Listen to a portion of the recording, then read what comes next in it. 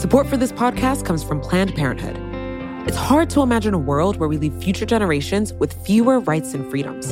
Since the Supreme Court's decision to overturn Roe v. Wade, politicians in nearly every state have introduced bills aimed at blocking people from getting the essential sexual and reproductive care they need, including abortion. Planned Parenthood believes everyone deserves access to care. And with supporters like you, they can reclaim our rights and protect and expand access to abortion care. Visit PlannedParenthood.org/future to learn more and support their cause.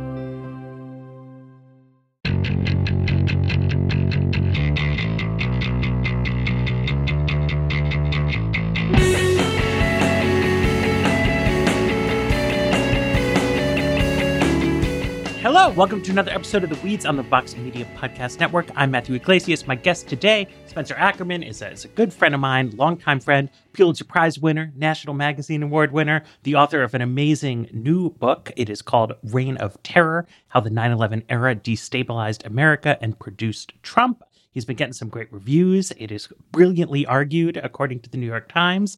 I also think it's like, I don't want to say it's a fun read, but it's an engaging read. It's written with a lot of verve and flair, as well as depth and knowledge. So welcome to the show, Spencer. Thanks, Matt. I feel like I am calling up to you from the basement of the house we lived in together. Yes, we were roommates long ago in the heyday, really, of the global war on terrorism, which is what this book is about. As we record, we're 1 month short of the 20th anniversary of September 11. But something that you do in the book that I think is a really sort of interesting move is you kind of start the narrative with the Oklahoma City bombing, which is a revelatory kind of moment in terms of how the United States as a country, as a society, and as a government thinks about terrorism. So can you tell us, like, what happened there and what does it signify? Sure. So I was 15 years old when the Oklahoma City bombings happened. And, for a very long time, my impression of Oklahoma City from what, as a teenager I would hear on TV and read in the press was that this was the result of a survivalist, a term that was really rarely defined in its implication, who had grown to believe the government had reached a kind of tyrannical overmightiness that required in the, perhaps extreme, but nevertheless definable traditions of people like Thomas Jefferson, founders of the nation, who talk about, replenishing the tree of liberty with the blood of tyrants and patriots every generation or so.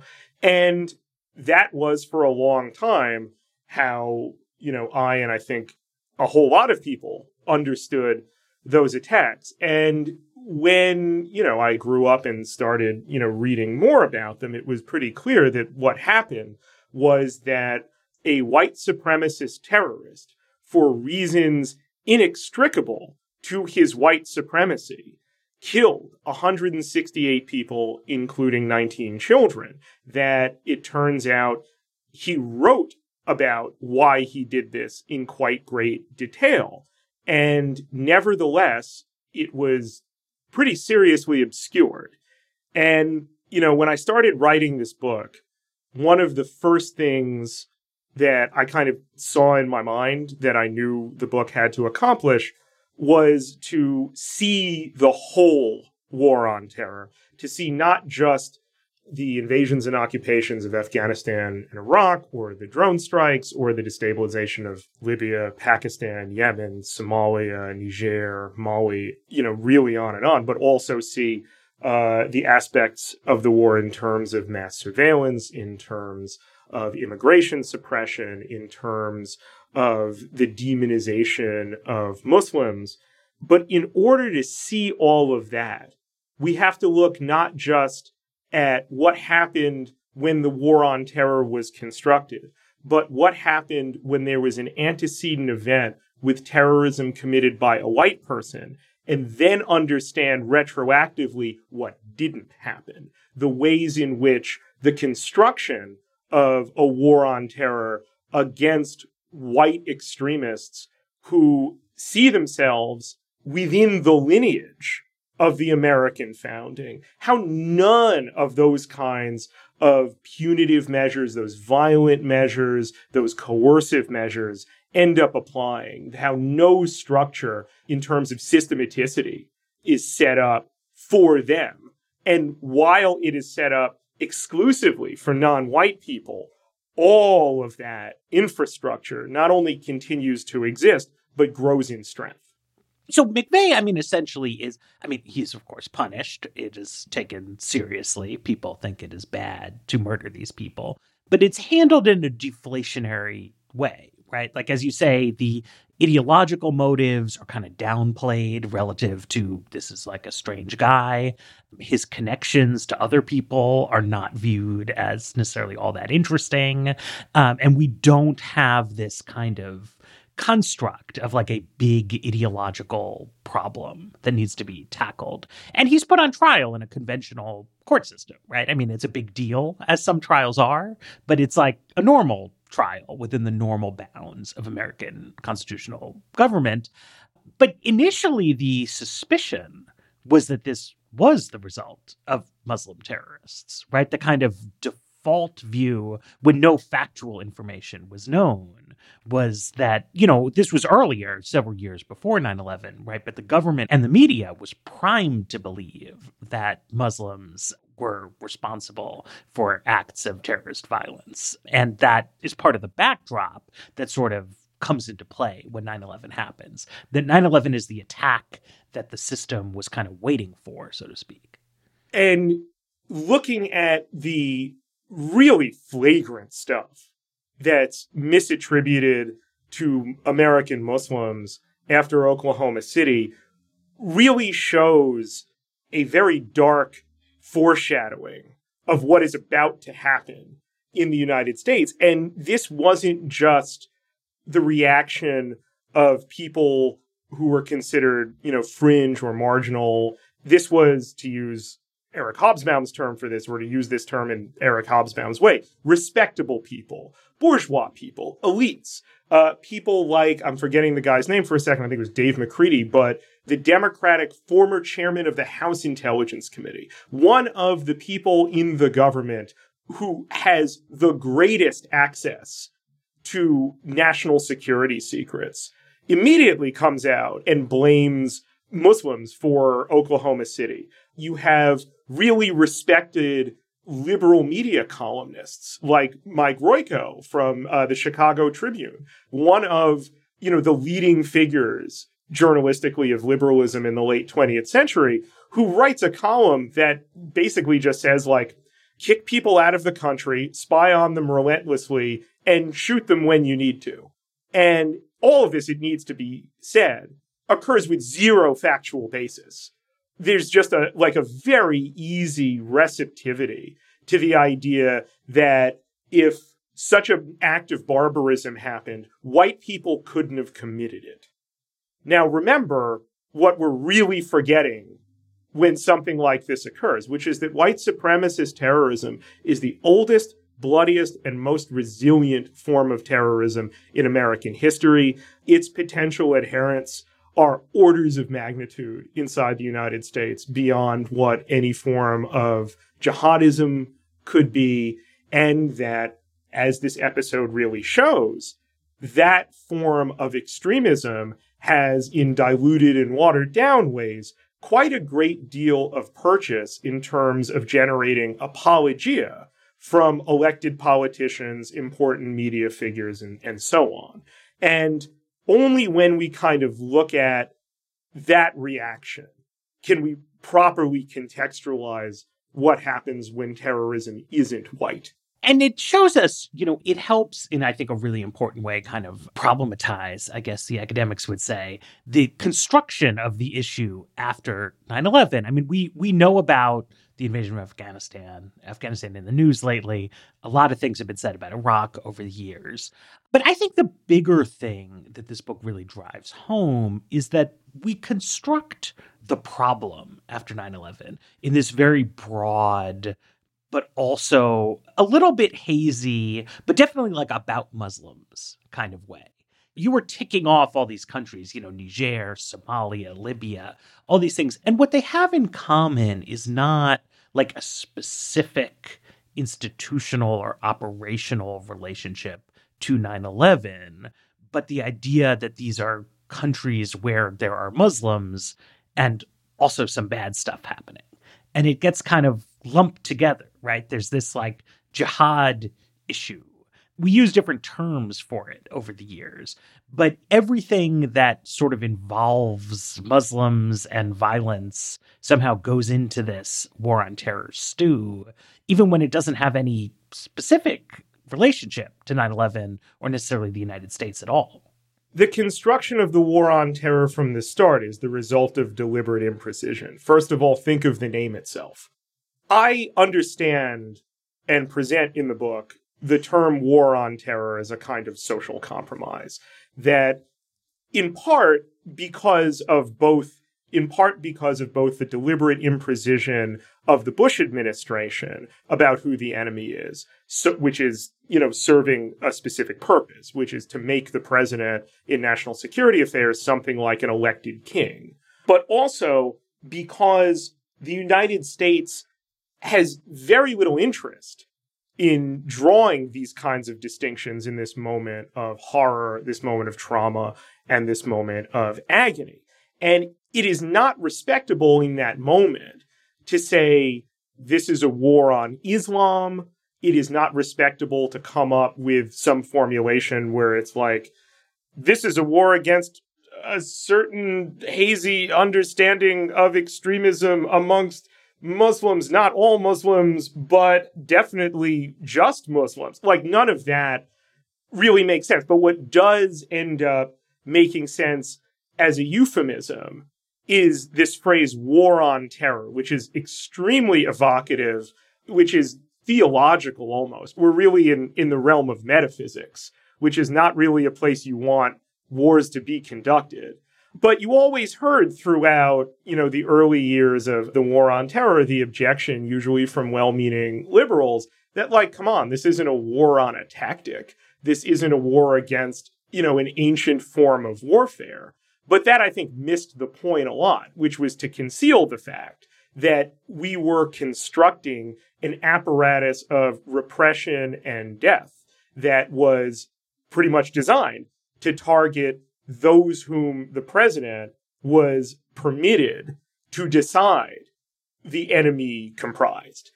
Perhaps it's easier to see this by a kind of contradistinction, which is that, like, it's not the war against Al-Qaeda, right? If there is a war against Al-Qaeda, that also is still kind of question-begging, like, what is Al-Qaeda? What does it mean to be in a war against it? And also, do we have to have a war in order to stop a threat from Al-Qaeda? What, perhaps might we do instead? What do we not have to construct if this is an entity against a specific couple dozen decision makers and then a few hundred foot soldiers, financiers and adherents? And it also has the function of deferring, if not obliterating, the debate about what is necessary to do against those people. Instead, it keeps it on the realm of something that has to be done in order to instill a feeling socially of safety, which can really be defined however those who are empowered to wage this war see fit. In the book, I describe this as kind of the conceptual moment that the war on terror is doomed, because you will always, after this point of definition, of deliberate imprecision through definition, you will always have to have a kind of political clash over when the task at hand is complete, and various factions can contend their various senses of why this task still remains even after operations X, Y, and Z. It's the thing I always think about in this regard. I was in college when 9/11 happened, and, the university, I don't know, they didn't really know what to do. Like, classes were canceled, but they put together at the Kennedy School some kind of panel of famous people who they had hanging around. I went because I'm kind of a nerd. The internet existed at this time, but old people didn't really use it. And so information disseminated a little bit more slowly than it does today. And it's either 9/11 or 9/12, 2001. And David Gergen, who's this extremely establishment guy, but not plugged into the highest levels of American national security, he's talking on a panel and he's saying what would quickly come to be seen as a very left-wing view that I hope we don't start to see this as a huge global military challenge. I hope we can keep this threat in perspective, all this kind of stuff. And that's because he didn't know where the establishment view was going to go, right? This is just one guy and he's looking at this and he's okay, I can see that there's a risk that it's going to go in this direction. And I wonder what your view from your reporting over the years is. Why? Why did the Bush administration take this in such a kind of grandiose kind of direction? Why did they decide that they wanted a war on terror? Well, there are a couple kind of structural explanations for that. And then there are kind of specific, historically, perhaps idiosyncratic reasons for that. From a structural perspective, it's hard to understand the war on terror without reference to the Cold War and the experience that the Cold War played, not just in the growth, expansion, and justification of American power globally, but also the kind of cohesion it induced within American elites, politically, economically, and socially. Anti-communism became a way of life. There are some really excellent books about what that meant for America in terms of a kind of limitless appetite for inflicting essentially imperialist violence on people. I would really recommend listeners of this podcast, if they haven't already, check out Vincent Bevins' recent book, The Jakarta Method, for a lot about how anti-communism in the United States overseas takes on a really terrifying eliminationist character, particularly in the hands of the CIA and the assets that the CIA cultivates. Without anti-communism, without the Cold War, there is this enormous confusion in the 1990s about what the purpose of this empire that America finds itself to have cultivated now is. The central rationale for it is gone. There's no more Soviet Union. It appears to a lot of intellectual elites that there not only no longer exists a competitor to the United States from a nation-state perspective, but more importantly, there is no theoretical alternative to what the United States is now, this kind of bourgeois capitalism that is, now free and empowered to spread an unrestrained form of capitalism. We call it neoliberalism around the world. And that this is basically the way a lot of intellectuals and a lot of people who are kind of plugged into policy, both, amongst liberals and amongst conservatives, kind of come to understand what America kind of is and does now, but what it lacks in a kind of socially satisfying way is a single enemy, an enemy around which all of the architecture of not just, elite cohesion can rally against, but also the purposes of American military and intelligence power to kind of unleash. And all of a sudden, this challenge to the United States that is, if you listen to Osama bin Laden, you do not have to agree with Osama bin Laden. You just have to understand why, in his own words, Al-Qaeda did what it did. All of that is understood not as the specific grievances that he points out with what the consequences of American power are for the Muslim world, which in his telling, and is not exactly wrong, is a tremendous amount of death, immiseration, extraction, and repression in the Muslim world. His critique, obviously, I think, goes tremendously off the rails. But he is talking about something material. And instead, the United States, in all of its elite formulations, both politically, militarily, journalistically, and the intelligence services, understand none of that. They're not interested in any of that. What they're interested in instead is looking at kind of the other half of the critique that applies what is happening to the Muslim world in a pretty messed up spiritual interpretation. And once that happens, it is a lot easier to do two things. First, it's much easier to pathologize the Muslim world, and in particular the Arab world, that particular milieu that bin Laden arises from. And also, that allows this kind of grand conception of a global struggle against a real challenger to America that might attract adherents from over 1 billion people. That makes it seem like the kind of grand, and Bush uses the word crusade at one point, though he quickly, finds reason to regret it. That is the sort of thing that can marshal this kind of America is back sort of response. America has a rationale for this empire that it decides, having long ago decided, for really understandable, articulable, material reasons. It is better from the perspective of an imperialist of any variety to be the hegemonic power than to not be it.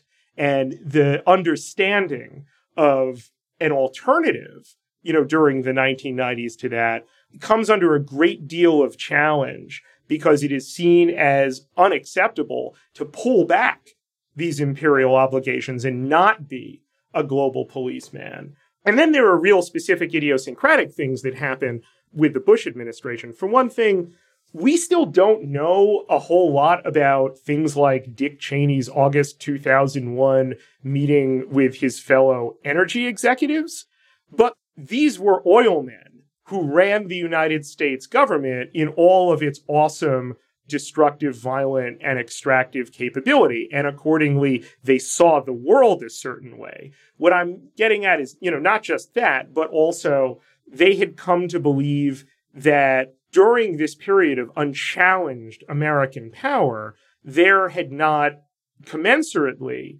been an effort at marshaling that power to sufficiently entrench the prerogatives of the United States against any challenger. But you remember that when Dick Cheney is defense secretary, his undersecretary of policy, the kind of person who sets policy for the Pentagon and accordingly the military, is Paul Wolfowitz, who comes up for Dick Cheney with a rationale in 1992 for what American power in a post-Cold War environment ought to be. And that was about ensuring that no challenger of any sort ever emerged. And now here was essentially old ideas that flattered both ideological conceptions of what the Bush administration believed the purpose of American power was, but also direct material interests that they are seeking to advance, husband, and secure. All of that together kind of puts America on this course that funnels us down this one very martial, very expansive, and very violent track. And then there are also some particular idiosyncrasies. George W. Bush, for reasons that I think any, human being can kind of say, sticking out in his mind. He tried to kill my dad. He tried to kill my dad. Saddam Hussein tried to kill my dad. He has nothing to do with 9/11 at all, but it doesn't matter. And that becomes the lesson of how all of this coalesces, that who the enemy is doesn't really matter from the perspective of enemy formulation. What matters is that the president gets to tell you who the enemy is, and that matters. And this is really the kind of if young people are listening here, the temper of these kind of high Bush years was really very odd in retrospect. The second inaugural address is one of the craziest texts that you will ever see in American politics, in part because also the media coverage of Bush was so much kinder than the media coverage of Trump. When Trump would say something really weird, the newspapers would all be like, that was pretty weird. When Bush would do it, it would be taken like very seriously, right? As like, okay, the flame of democracy burns in the hearts of man, and we're now going to overthrow every government in the world, I guess. And people would like take that extremely seriously.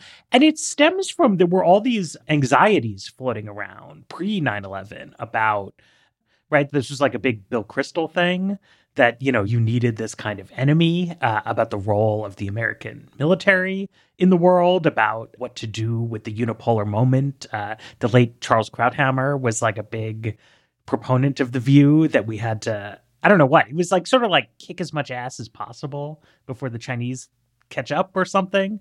And it became this very wild sort of thing that dominated public attention. At the same time, I think there was less attention paid to the sort of domestic aspects of this. But you've reported a lot on the sort of creation of a huge state of exception with regard to America's Muslim citizens, right? Well, again, this is what we didn't have with Tim McVeigh, right? This was like, it was bad to kill all those people, and he was like arrested by normal arresters and put on a normal trial in a normal court. Right? In a state of exception, you decide there's like an emergency and the rules don't apply. Right? And so you can do all kinds of stuff that's outside the bounds. And like Guantanamo is the ultimate version of that, right? You decide after talking to some lawyers that there's like a weird loophole where this piece of land is like neither in the United States nor Cuba. So people can just be held completely outside the bounds of law. And then the reassurance to a normal American that like, this is not, you know, people who like lose their shit about being asked to wear a cloth mask were totally okay with Guantanamo Bay because there was a implicit understanding that only Muslims could ever be subjected to that kind of treatment. That like, it wasn't really a slippery slope that could affect you. And an important thing to underscore with the state of exception is that like, yes, there is that, you know, the rules don't apply here, but the state of exception, particularly as Agamben defines it, is always occurring under the cover of lawfulness. That the law doesn't simply cease to apply in an omnibus way. What happens is that the protection of the law no longer applies to certain people, and whatever previously understood as lawless action, whether it's mass surveillance, whether it's indefinite detention, whether it's outright torture, the government seeks to visit upon such people. That is lawyered very heavily. All of the things you are talking about, particularly like, this is one of the, you know, real wilder things that I encountered really early as a reporter, was finding that like, when it came to what you wanted to do to people in Guantanamo Bay, either to torture them or to deny them access to the judicial system, a flurry of contradictory legal interpretations held that Guantanamo Bay was and was not the United States, depending on what the exigencies of the circumstances you wish to inflict upon them required. And all of those circumstances, Bush administration lawyers took quite great pains to clothe in the garb of law. And it would take contrary legal scholars to say, like, this actually isn't lawful. But most often, particularly when liberals did this, and we see this quite consistently inside the Obama administration, they do the exact same thing. They just calibrate it somewhat differently, but nevertheless preserve a state of exception. So I think that's a great time to take a break, and let's pivot to the Obama years. Support for this podcast comes from Planned Parenthood. Your body is your own. That's why Planned Parenthood is committed to ensuring that everyone has the information and resources they need to make their own decisions about their bodies, including abortion care. Today, lawmakers who oppose abortion are challenging Planned Parenthood. Affordable, high-quality basic health care for more than 2 million people is at stake. Planned Parenthood believes that health care is a basic human right. That's why they fight every day to push for common-sense policies that protect our right to control our own bodies. They also work tirelessly to oppose the onslaught of new policies aimed at interfering with personal decisions best left to patients and their doctors. They won't give up, and they won't back down. You can join Planned Parenthood in the fight to help make sure that the next generation can decide their own futures. The organization needs your support now more than ever. With supporters like you, they can reclaim our rights and protect and expand access to abortion care. Visit PlannedParenthood.org/future to learn more and support their cause.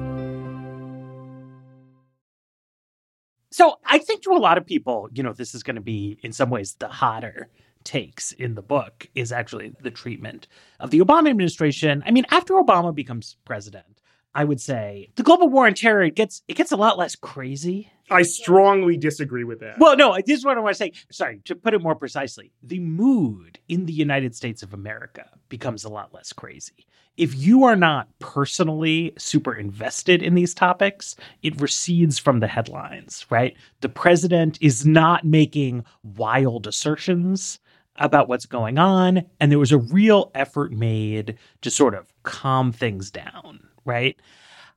But what you detail is that really very little of this zone of, in effect, lawlessness is actually dismantled. In some ways, it expands, and it's mostly just sort of professionalized so that you now have an institutional, bipartisan, not on the front page day to day war on terror that's just kind of happening in the background, even as like Dodd-Frank or whatever else becomes the issue of the day. The war on terror is now just a reality and not something George W. Bush came up with one afternoon. It's Barack Obama who really makes the forever wars forever. Now, I don't say that to suggest that like this is permanent and people, do not, if they organize, have the power to dismantle the war on terror. It's indefinite, though, right? It's not permanent, but it's indefinite. Well, in the same, this is probably a little bit facile, but like much as Bill Clinton ratifies Ronald Reagan's administration in the garb of posing an alternative to it, Barack Obama does the same thing to George W. Bush's war on terror. And I want to just challenge a little bit of the way you set that up when you talked about kind of like the craziness recedes, during the Obama years. I know what you mean, but it's important to point out that, the craziness never recedes in the Obama years. It takes a different kind of tributary. And that in particular is the subject of the chapter of the book that looks at the right's reaction to the way Obama wages the war on terror.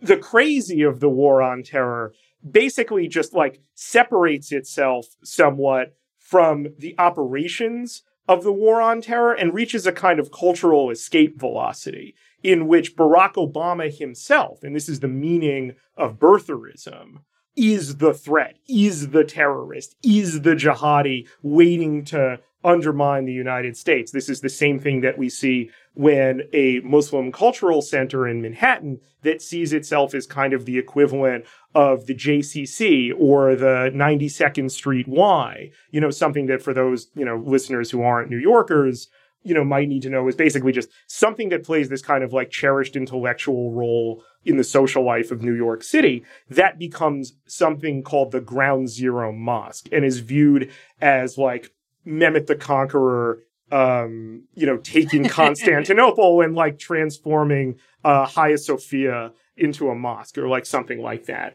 That craziness animates the response to the Obama years. Obama wants to take that temperature down. He wants that element of American politics that he understands is toxic, nativist, and disgusting out of the kind of political bloodstream.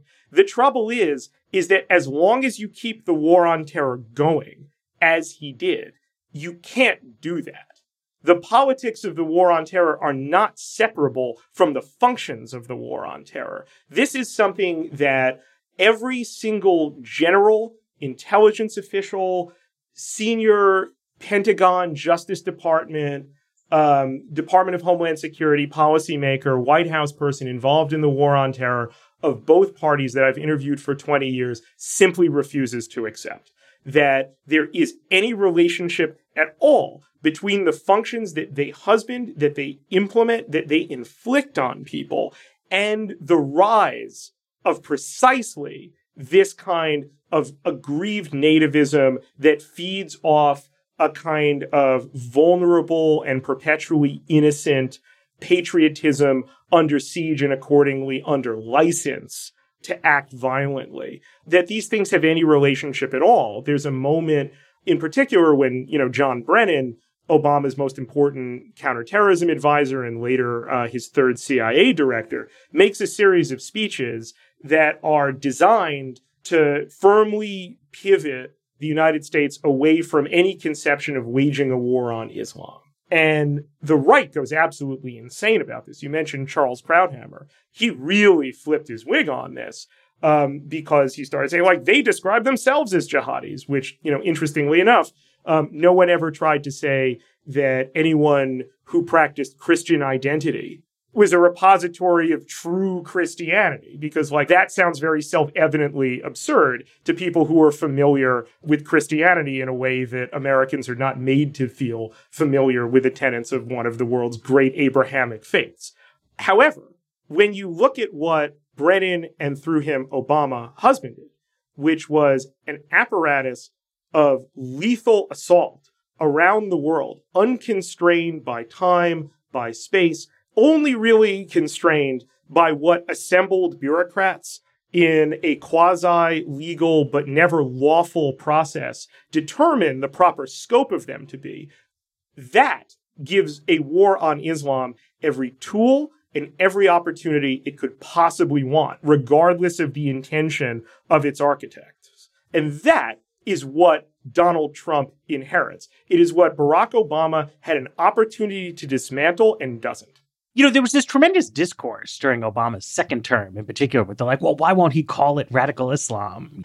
And I think part of the reason that gains steam on the right, the reason it makes sense to people is that no matter what you call it, right? No matter how much you try to distance this enterprise from anti-Islam politics, we do all know what you're talking about. Right? When you say violent extremism or terror or whatever you want to call it, it's we understand that you, in fact, do not mean some shit going down between non-Muslims in Honduras. Right? Yeah, you don't mean the IRA. Right. Yeah, you don't mean the IRA. You don't mean Tim McVeigh. Right? And we know that Obama didn't mean that. John Brennan didn't mean that. These Obama era officials, they're trying to clean it up. They're trying to do better politics, better messaging around it, something like that, move past Bushian ambiguity. But there's this constant moment of come on, man, as a reaction to it, because it doesn't make sense detached from Islam, because the enemy is construed to include not just the Taliban, but ISIS, but Boko Haram, but Al-Shabaab in Somalia. But also your neighbor. Right. Well, and eventually the Pulse shooter. But so it becomes, it's if it's not Islam, what could it possibly be? What sense does it make? And the other turn that could have been taken, I guess, would have been to declare victory after Osama bin Laden is killed, right? To say, Obama inherited a lot of this. You couldn't have just gotten rid of it on January 21st, 2009. But then you have this moment where you could say, all right, that was 9/11. We're moving on. Well, so first, Obama's reaction is to get rid of the name War on Terror, but not get rid of the thing. And that is a fateful decision. It is a cowardly decision, but it is also characteristic of the strain of liberal complicity in the War on Terror that is also a major subject of the book. You make the point about radical Islam and why people, on the right are attracted to the term. Well, the War on Terror, as you point out, is fundamentally a euphemistic thing from the start. And people aren't stupid. They understand, perhaps sometimes in inchoate ways, that they are being told something that isn't strictly true, that the name that is being attached to this thing that they are being told again and again by their leaders and by the validators of their leaders in the media they choose to consume, is that they face a civilizational threat. The ways in which it was acceptable to just speak of this war as just simply this is a struggle that will last a generation, and believe that to be a kind of Kennedy-esque ennobling enterprise that shows the United States can do hard things in the world still. That's psychotic, but it is also entirely commensurate with, the settler colonialism that established American dominion over its section of the continent. And what radical Islam comes to mean isn't, I think, like the way a lot of people kind of interpreted it at the time, which is like this kind of crazy paroxysm of rage. But what it really means is it's a declaration about whose terrorism matters and whose terrorism doesn't. And that's the work that terms like radical Islamic terror perform. That's why Donald Trump is so aggressively interested in asserting them, because he understands that there is a constituency for all of this that has existed after 9/11 that taps into something very primal about the American right and about, frankly, white America. And that constituency needs to hear that this is not a war on terror. This is a war against radical Islam. Many years before, white supremacists were marching through the streets of Charlottesville talking about how they will not be replaced as white people.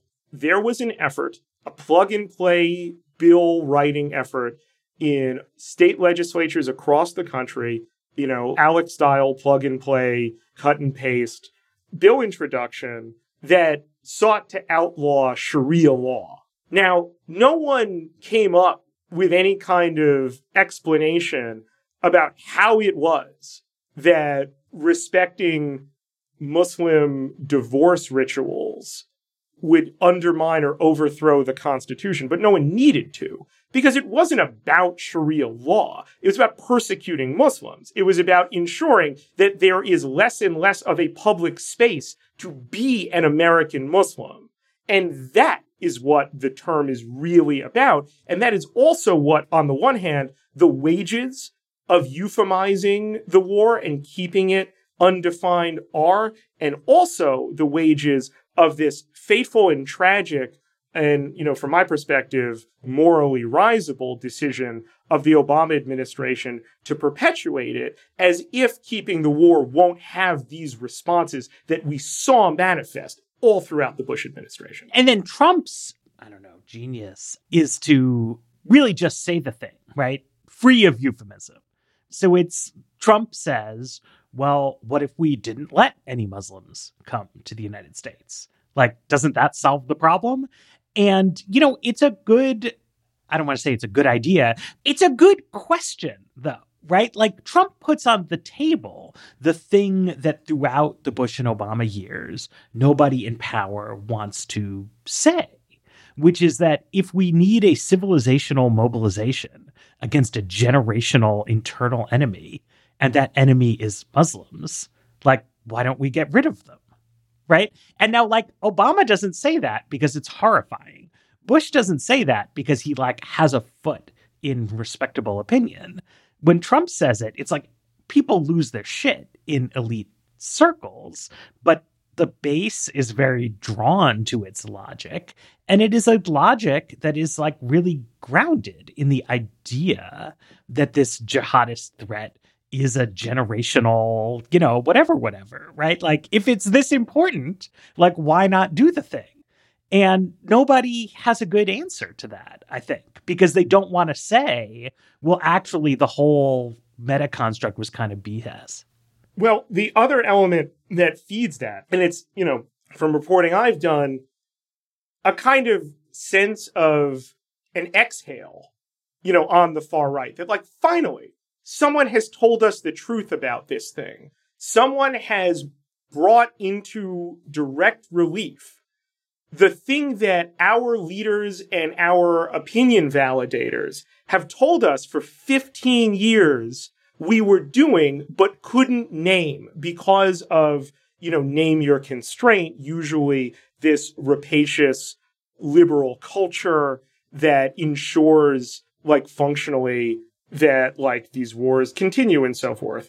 But that speaks to the kind of atmosphere that exists around the time of Trump. And what I mean by that is that the war on terror by 2015, when Trump descends, the golden escalator, is a disaster.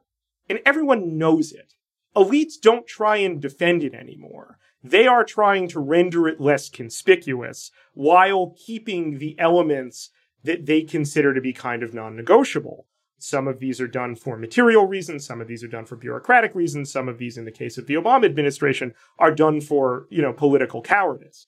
But nevertheless, no one at this point, by 2015, is arguing anymore that the war on terror is this glorious struggle that we have to maintain at all costs. And that, we're going to win and it's going to be great. That's right. And that instead, all it is disaster and pain, while still keeping in mind that the rationale for all of this was this, sense of, American destiny. It's American exceptionalism having a moment of extreme cognitive dissonance and not being able, particularly in its more aggressive and violent versions that you see on the right, able to really reconcile this moment. And Trump provides that reconciliation perfectly. He recognizes that at this point, there is an enormous constituency to say that, the wars themselves are disasters. But what follows from that isn't that we have to get out of them. It's that we have to no longer listen to the people who gave us those disasters. And those people are the respectable people in both parties, and in particular, the barons of the security services. And here, those elites have no answer for that. No answer for that at all, because on that level, Trump is right. Those are the people who gave us this disaster. Those are the people who, once you kind of break the seal and say that this has gotten us nothing but misery, that, the right understands that misery not in terms of material misery, but in terms of humiliation, in terms of America having gone to war to showcase its might. These are things that Donald Trump contemporaneously supports at every single turn, regardless of how he wants to retcon it later. What that leads to instead is a sense that, and an argument that, the wars are less necessary than the violence the wars were supposed to unleash. And what if we brought that violence in the direction that we believe it ought to have been brought to anyway? That is to say, militarizing the border beyond the militarization that occurs all throughout the war on terror and even before. Mass deportations. Obama deports a really unforgivable number of people. And yet the right, for obvious reasons, never kind of credits him with doing that in order to get to what Obama very, foolishly and cruelly decides is just the cost of getting to a sensible immigration policy. All of this instead just becomes the kind of, carbonized husk of the war on terror being cracked open. So, the nativist ore at the center of it can be properly mined. But also the continuation of external violence. I mean, I feel like this is something that's very misunderstood about Trump-era foreign policy, that a lot of people on the left, to an extent, have been eager to give him credit for his criticism of sort of prolonged ground-based military interventions abroad. But the inverse of that for Trump was always bomb the shit out of them, right? That the Trumpian idea is to eliminate the hubris elements of American global engagement, to eliminate the idea that we are going to build stable democracies abroad, that we are going to liberate the women of Afghanistan, the sort of semi-bullshitty elements of it. But it is definitely not that we're going to stop the part where American missiles and bombs and aircraft patrol the world in a lawless and violent manner. And all that stuff intensifies quite a bit during his administration. Quite significantly. And look, I tried. I'm reporting stories out about how, Trump's first 2 years of drone strikes eclipse the drone strikes that Barack Obama launches in his first 2 years, which were the high watermark of the Obama-era drone strikes. Civilian casualties in Afghanistan increased by one study 330%. Trump talks endlessly about how much of a disaster the Afghanistan war is, even in an amazing speech in August of 2017, while escalating it.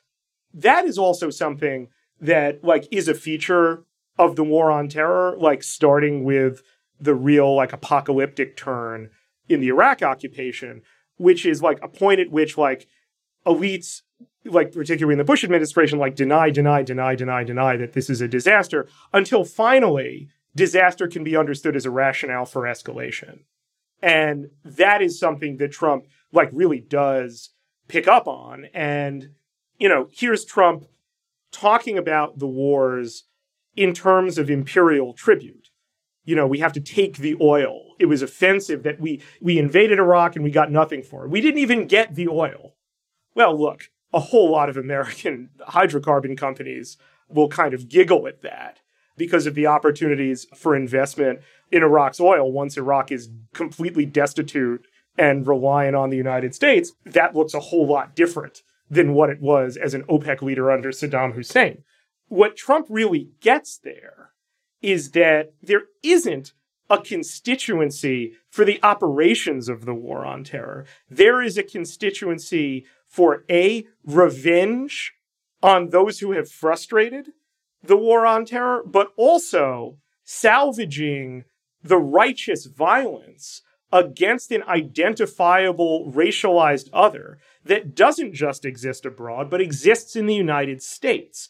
All of that together says to me that Donald Trump is not an alternative to the war on terror. He's a lagging indicator of the war on terror. You and I are 40-year-old New Yorkers.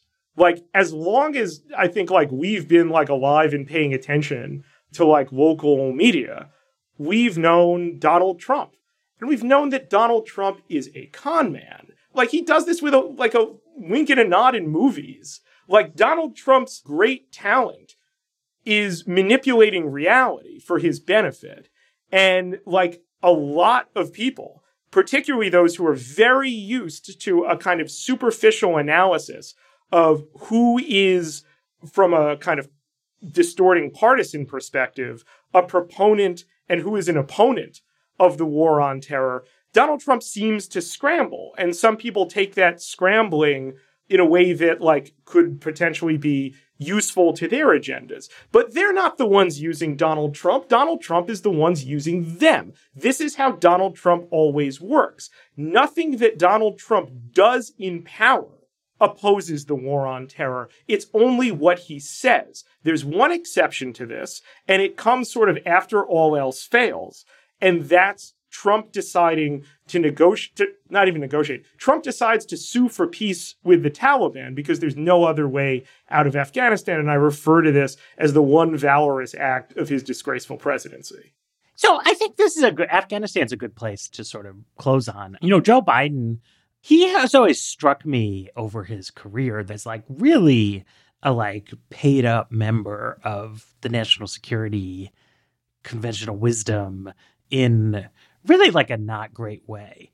And I was surprised that he stuck with the Afghanistan withdrawal, that he continues to, take a lot of flack from the think tank zone and all these kind of people about it. And it was just interesting to me. I mean, I think it's the right thing. It strikes me as sort of out of character. It obviously stems from what Trump did in his kind of final months in office. But does it give us some kind of reason for hope that there is at least a slinking away from this kind of bad period in American history? Well, I want to put some stress on the degree to which it is slinking away. Because with the Afghanistan withdrawal, when you start to poke at it, it's less than meets the eye. I don't mean to say that this is a foregone conclusion, but to just look at the tail of the tape here, we've got a troop withdrawal like we have seen in previous war on terror battlefields, in particular Iraq in 2011. We also see explicit statements from Frank McKenzie, the general in charge of Central Command, and Defense Secretary Lloyd Austin, that says they reserve the right to surveil Afghanistan post-withdrawal and bomb it as necessary whenever they see, however, this will be defined, and it will always be defined publicly deceitfully. I'm going to give you some spoilers here for what's about to come. Whenever they decide that it is necessary, however they define that, to bomb Afghanistan. And we're waiting to see whether this withdrawal actually sticks or it becomes, intolerable to the foreign policy establishment to see the Taliban overrun Afghanistan. I think it is a very open question whether this withdrawal really forms a disjuncture in American foreign policy or whether it lurches more to a kind of state of continuity whereby perhaps Afghanistan is not directly occupied by the United States, but the United States functionally dominates Afghanistan. You can read about this in the Friday edition of the Forever Wars newsletter that I write and publish on Substack.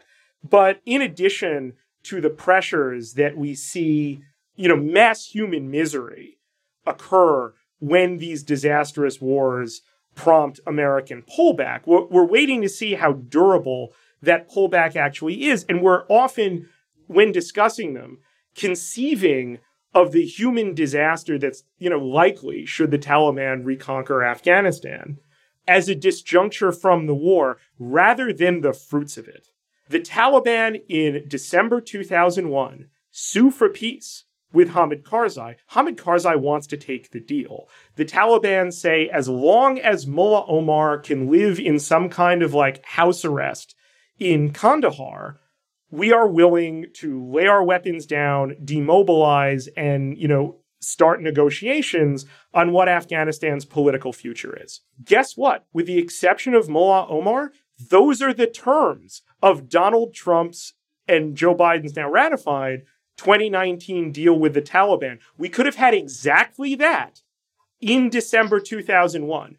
And the Bush administration, in particular Donald Rumsfeld at the Pentagon podium, says, unacceptable, and does this kind of World War II-esque demand for unconditional surrender from the Taliban. And the Taliban is basically good luck with that. Do you not remember who you're dealing with? And that right there from the beginning, right? That is the difference from we need to get the guys who did 9/11, which, because they were in Afghanistan, required doing something with the Taliban.